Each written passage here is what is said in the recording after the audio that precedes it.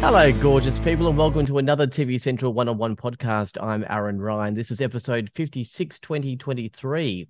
This is a return podcast for Colin Fassnidge after interviewing him in October last year for the new series Kitchen Nightmares, which was a rating success for Channel 7. He's the author of Four Kitchens, available now and published by Random House, and also another book titled The Common Sense Cook. He was the restaurant owner of Banksia in Sydney and operates the Castle Ray. Colin has a lovely wife, Jane, and two daughters and lives in Sydney. He's now back to host the new season of My Kitchen Rules, which kicks off Monday, 4th of September at 7:30 p.m. on 7 and 7 Plus. Colin, thank you for joining me again here at TV Central.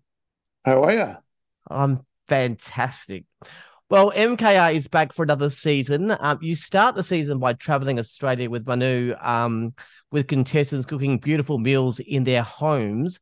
Do you think there's a major difference in the result of what a contestant cooks when they're in their home rather than in kitchen headquarters in a studio? Is there some kind of home court advantage?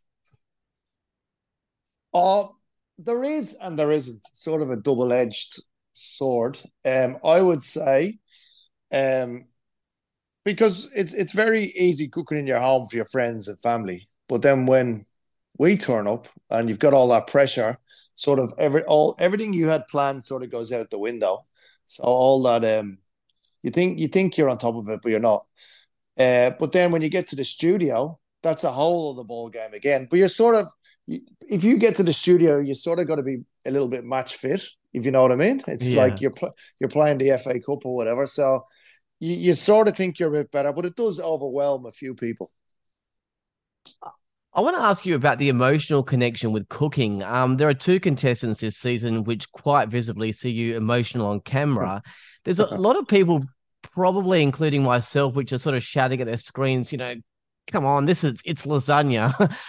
Obviously the story connected with the cooking is where the emotion comes in. But at the end of the day, it's just an apple pie, for example. Can you help the audience understand the emotion that comes about from cooking? Well, the thing is about cooking is I got into cooking from my parents who are great cooks. And so everything for me revolves around the table. Same with my kids now. So, and the background to that story was we were filming early in the year and the whole hospitality industry had lost our good friend Jock, which was a huge sort of blow to the industry. And it was a very emotional time, even for our crew, the cameramen who sometimes work on MasterChef or whatever. So it was sort of a big thing. And then you sit down, and me and Manu had a chat like out the back about being dads. We were both turning 50. We were both like, wow, imagine that was us and we were not here. We were talking about Jock and what was the memories you would leave your kids, which led on into this story, which was Rada and Prabha who'd lost their dad at age 2. And we were like, what a waste that two daughters had not got to experience what their dad had sort of, left the memories it left behind. And then it was a dish they cook on Father's Day. And we were Oh, wow. like, Oh, we were like, here we go. It was just like a sucker punch. So, and they were quite emotional. And if the dish didn't work, it wouldn't, you know what I mean? The story was the story. Like, but if the dish yeah. was bad, you'd still got a dish was bad, right? It doesn't, I don't care if like, I don't, it was all about, but it sort of connected into why we got into food and us as dads in the stage we are now and kids and food and what food's about. But and that's the background to that story. So it was quite but even if the jock thing didn't happen, it was still the girls were emotional and it was about something about the dad and the dish was banging anyway. But I mean, if you just turned up with a lasagna and gave us a story, like, it wouldn't be the same. But it's you know what I mean? There's some dishes that people give a spiel about, and you're like, I don't care, man. Like, just let me taste it. And then there's some dishes where you're like, you know what? It's meant from the heart. And that's Mm. that's what the show's getting back to what it was. For years, it was all about the heart and the stories. Like, there's always stories, but like some of them really resonate with you as a person and why you got into cooking and why you love this industry. And there's people who cook because they want to cook and it's their life. And then I'm not interested in the 15 minutes fame people. Like, I have no interest in those people. I'm interested in people who cook and feel something about cooking because that's why we're there. Mm. Do you think it's a pretty supportive team building season, or will there still be a few like mass style dinner parties and some servings of beef Wellington. No, Maybe that joke's 100%. too early. No, yeah, no. You can edit that out. Maths is a stain on humanity. I'm telling you that now. We're in 20 years' time, we'll look back and go, how did we let people watch this? I think MKR sort of went down that road a little while. I think people panicked years ago and thought this is the way, this is the TV people really want to watch. And they do get good ratings, but my wife stopped our kids watching MKR at one stage when it got to that sort of nasty level. And I was coming home going, I filmed this show for 6 months and now my kids can't watch it. This is not really where I want to be. And then I sort of wasn't in MKR for a while. And I think when we came back this year, like I was only in 2 eps last year because I was doing Kitchen Nightmares. And they said, well, we want you to host full time at Manu. And I said, well, it's got to be something that I'm invested in because if it goes down the nasty road, like I'm not into that. It's really not my ball game. And I think they let me and Manu be us. And this is one of the funniest years you're ever going to see because me and Manu, we've already been in New Zealand. Like we've worked out our kinks and what to do, what not to do, what's funny, what's not funny. And when we got to Oz, we were match fit. Like we were on fire. So we were having a good time. And I'm like, if any nastiness comes in, like there's always going to be drama. There's 100 grand on the line. People are they will score high, they'll score lower than they're meant to. But nastiness is not on the cards. Obviously, strategic is on the cards, but that nasty's not. And I'm not there for nasty. All right, good to hear. So you and Manu will be around Australia, of course, in people's homes, and then for the finals at kitchen headquarters, Nigella will be joining the two of you. You're already a top chef, but in terms of cooking, do you still learn new things from other chefs such as Nigella? Has she taught you any of her secrets? Like Nigella's, I've always been a fan of. I would say, or had a crush on. For and then when you meet someone of her stature, that like has been in the media a lot longer than me and bigger media. Like she's Formula One, we're maybe Formula Two, right? You got to know like she's the alpha dog in the room. And respect is the big thing. And they say never meet your heroes, and you meet her. She was amazing. Took her out for dinner with my family. It was great. Um, and then I was talking to her about her making her TV shows or whatever, and she was telling me it takes 5 days to make one ep, and the way she does it, and the food, the way she does it. And I was like, you're always learning. And the day you stop learning from someone who's done it bigger and better than you, it's a pretty sad day. Yeah. All right. You really sort of spread around this season. WA, South Australia, New South Wales, Victoria, and Queensland all taking part. Have you noticed any flavour differences between states like we have in America? Like there's cooking that's different from the South and all that sort of stuff, or do we have a pretty unison Australian flavour? Well, with the sort of with the cast we got, you go to WA, they're banging on about their seafood, which is great. You know what I mean? They've Yeah. got great seafood, and we've got the best seafood. Of course, you have, mate. But it's an island, so you know what I mean. It's different waters, different temperatures. You get to Melbourne, you got the restaurant boys who are all restauranty, and you know what I mean. So Melbourne's got that sort of snobby attitude to Sydney. Sydney, you get to Sydney, they're all we've got the coast and the bridges, and we're flash, and we're so it's every sort of state has that little inkling of something about it, and they Yeah. all like to think that they're the only ones who have it. But you're like, oh mate, it's everywhere. It's Australia. Well, in terms of the teams, have you noticed any difference with them in the status of the relationships and how that flows through the kitchen? Like, do a mother and son, I suppose, cook differently to a married couple? Well, there's always a hierarchy, as much as they like to say there isn't. Like if you look at Sonia, you bring up Sonia and Marcus, mother and son. Sonia sort of led the way, and Marcus would follow, but like being a young son, was trying to get the limelight and would overstep the mark, and then she'd slap him back down. Claudine and Anthony. Claudine would lead the way. Anthony would follow. Rad and Pravi, you never knew what way that was going to go because I couldn't work out who was who for half the time. So it was yeah, there's always a hierarchy in the kitchen, and one follows, and then maybe on dessert, the next one takes the lead. I mentioned in the intro that you're married, I think maybe 17, 18 years and have two gorgeous children, Maeve and Lily, who I hear are not just your biggest supporters, but also your biggest critics when they need to be. Is there any inkling or passion for either of them to follow dad into the world of food? Not so ever. My kids have grown like since they None popped whatsoever. out of the womb, they were in a baby chair under a desk in the office while me and my wife worked. And they've been in kitchens. They know kitchens are not a glamorous place to be. They are, it's not TV. They know it's hot, it's sweaty, it's dirty. But they know good food from bad food. And then, biggest fans. Well, I wouldn't say biggest fans. I would say biggest critics. Like if I'm on TV, they just walk by it. It's just second nature to them. I was like, if I was a kid and my dad was on TV, I would have told everyone. It's I, probably best that way, though. You know what I mean? Because there's no airs and graces about TV in our house. You'll never get a big head about TV, which is good. yeah. I'm interested to know that with you being sort of a superstar chef, is every meal at home something we'd all drool over, or is there still the occasional baked beans on toast and mac and cheese out of the packet?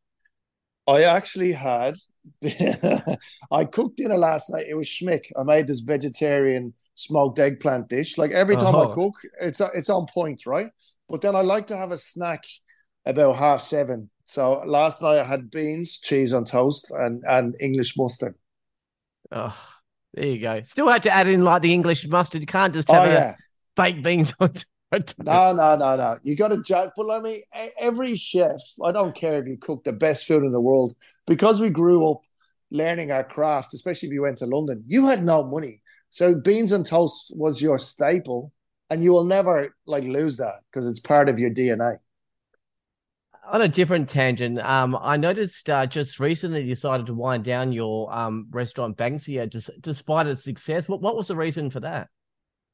I don't work with idiots. Oh, look, the pub wasn't mine, and they did a refurb on the joint, and they were taking it in a sort of direction like it wasn't my pub, so they were taking it in a direction I didn't want it. I didn't like the way it was starting to look or feel. So, and publicans are very annoying people sometimes. So I said, you know what, the times are tough, and I've already got a great joint in the city. Um, that's fire and does everything we want. So if we're working with people who don't want to work our way, do it yourself. Absolutely. Life's too Um, like the hospitality industry is so hard to make money at the minute, and if you've got people who are not on board with you, don't do it. you did mention your other place. I gather you're referring to Castle Road. Can you tell the audience about that one and sort of the type of food that they can expect if they were to pop in? That used to be the old Tattersalls Club. Like I'd never been to it, but apparently everyone else in Sydney used to go to this Tattersalls Club and just get raucous years ago, 20 odd years ago. And we spoke to these guys and they said, we'll give you a whole floor. You do what you want. It's got a balcony. It oversees the city. I was like, this sounds pretty good. Um, so we took it over, and the food is it's sort of middle of the road bistro, I would say, pub fare. But we make everything ourselves. You get your whole lamb shoulders, we braise. We make a suckling pig sausage roll from scratch. We Oh, do. Well, I've got like a little ode to Ireland. We got the corned beef for Colcannon. We've got beef cheeks on there. So it's good, hearty food for this time of year, and it changes with the seasons. And it's just fresh produce at a good prices, because now times are tough, and people, if you don't look after them with pricing and good food, they'll go somewhere else. yeah. All right, I'm interstate in November, so I'll definitely pop in and give it a whirl. Before you go, just wanted to tick off a few, I guess, news items over the last few months. We spoke about this, but I imagine there's been a few emotions: the death of Jocks and Fellow, and then a cancer scare. What happened there? Well, I was in New Zealand, and you can see someone hoovering outside my house. I was I was in New Zealand, and I was feeling I had pains in my stomach, and like when I digested something, let's just say it didn't stick around very long, and that just kept going for months, and I kept putting it off. I got back to Sydney, I put it off. I filmed MKR, I put it off, and I'm like, so I went to the doctor, and he said, "Oh, that sounds like bowel cancer." And I was like really? Like straight off the bat, you could have sugarcoated that a bit. So he goes, I'll book you in to see a surgeon in 2 weeks and we'll go in every way possible to find out what's going on. So for 2 weeks, I just sat in it, didn't tell anyone. Well, I told my wife. And I was like, this could be, and Jock had already passed. So you're like, anything can happen. And you know what I mean? Look, you're not unbreakable anymore. And I went in and they found out that it wasn't cancer, but I had a swollen stomach and a swollen bowel and I had a parasite in my bowel and something else. And it was like it could, if I didn't get it looked at, it could have been a lot worse. But it was, and thank God it wasn't cancer. But it was a huge like, and I've just turned 50, so you're on. It was a big wake up call for me. Yeah. I'm glad everything cleared, though. That's awesome. I want to mention a couple of things about the logos. Look, I won't ask you to relive the tipsy moment because I've read enough articles about that. But more bizarrely, why were you presenting the most outstanding news coverage? I mean, they normally leave that for the likes of, like, say, Tracy Grimshaw or Lee Sales. What were you Yeah. and Poe doing presenting a news award? We actually brought it up the week before. We're like, I think we're in the wrong award. Like I don't get it. But anyway, two chefs and one is rogue and one is quite straight. Paul's beautiful and quite nice. And I actually wasn't that tipsy. I was just bored. I was just like in a room full of people who don't like big up to Sam Payne. He had it like the Logies is a tough crowd. They're a horrible crowd. They don't want to laugh at jokes. They don't want to do anything. They just sit there. They're too cool for school. I get up there like I'm already on. I'm not going to win anyway. And I was just like, we're presenting a helicopter crash or something else. So I was like, this is bizarre. And it was 9:45 at night, and I was like, I'd rather just be watching this at home, eating a pizza. And then my joke just bombed, and I'm just like, I'm over this. You know what I mean? Anyway, and me and Paul was like, let's just get it done and dusted and get out of here. It was a little bit bizarre, but anyway. In other Logie news, there's always some fierce or at least healthy rivalry between networks. Seven was up for Best Reality Show with Farmer Wants a Wife. Nine had the block. Was it just me, or did every person, every network, every executive, whilst passionate about their own shows, had this overwhelming desire to see MasterChef win this award? It just seemed like an opportunity to honour Jog. I think like there was a few people upset that obviously the different channels didn't win, but it only had to go one way. I'm telling you now. Like if it Mm. had went not to MasterChef, I think it would have been a bit of a disappointment because it was sort of the last hurrah, I would say, to honor, the a host. You know what I mean? Because Mm. after that, like it's and it's good for his family or whatever. But I mean, because once now they're not in the media, like it's going to be very hard on the family because now you got to deal with it. Prior to that, it's all glitz and glam, and we're going to go out good. But now you're left on your own to deal with this great loss. So I think it was a very fitting way to go. And even if it was MKR was up against MasterChef, we would have went. Like it's the only way to go, really. Yeah. Finally, Colin, MKR's done in terms of you filming. Banksia is done. You finished up with that. What's next for you? In 3 weeks, I go to New Zealand with my good French friend to do MKR New Zealand. So we're over there for 2 months. And then I think I'm back for 2 weeks, and we're in talks about filming a show in Mongolia, of all places, which is sort of on the lines of no reservations and to know Oh. where that sort of show. So we're going into Mongolia along the border of Russia, which I don't think is too clever, but what do I know? And we're doing sort of it's a food show, but sort of a meet and greet and just looking at the world from a different perspective. So we've got that, and then next year, hopefully MKR fires, and we're back on track with that. So this has been one of the busiest years I've ever had, actually, and there is talk of Kitchen Nightmares coming back, which is a good show, but Yeah. that's a lot of work mentally to get that one through the year because you're Mm. just that's not just telling people good and bad food. You've got to go into people's businesses, and there's a lot of tears, there's a lot of drama in that one. So that's you got to work yourself up to that one. Yeah, fingers crossed. That's actually one of my personal favorites. I love Kitchen Nightmares. That was great. Well, looking forward to the new season of My Kitchen Rules, which can be seen Monday, the 4th of September at 7:30 p.m. on 7 and 7 Plus. Thanks, Colin, for joining me. Thanks for having me, and I think everyone will be surprised this season with the how funny it is actually. Yeah, Yeah, you and Manu should be awesome. Well, that's it for this podcast. For all the latest television news, streaming options, ratings, television guides, and podcasts, head to tvcentral.com.au. Until next time, I'm Aaron Ryan. Thanks to Colin Fassnidge, and good luck with MKR. Bye for now.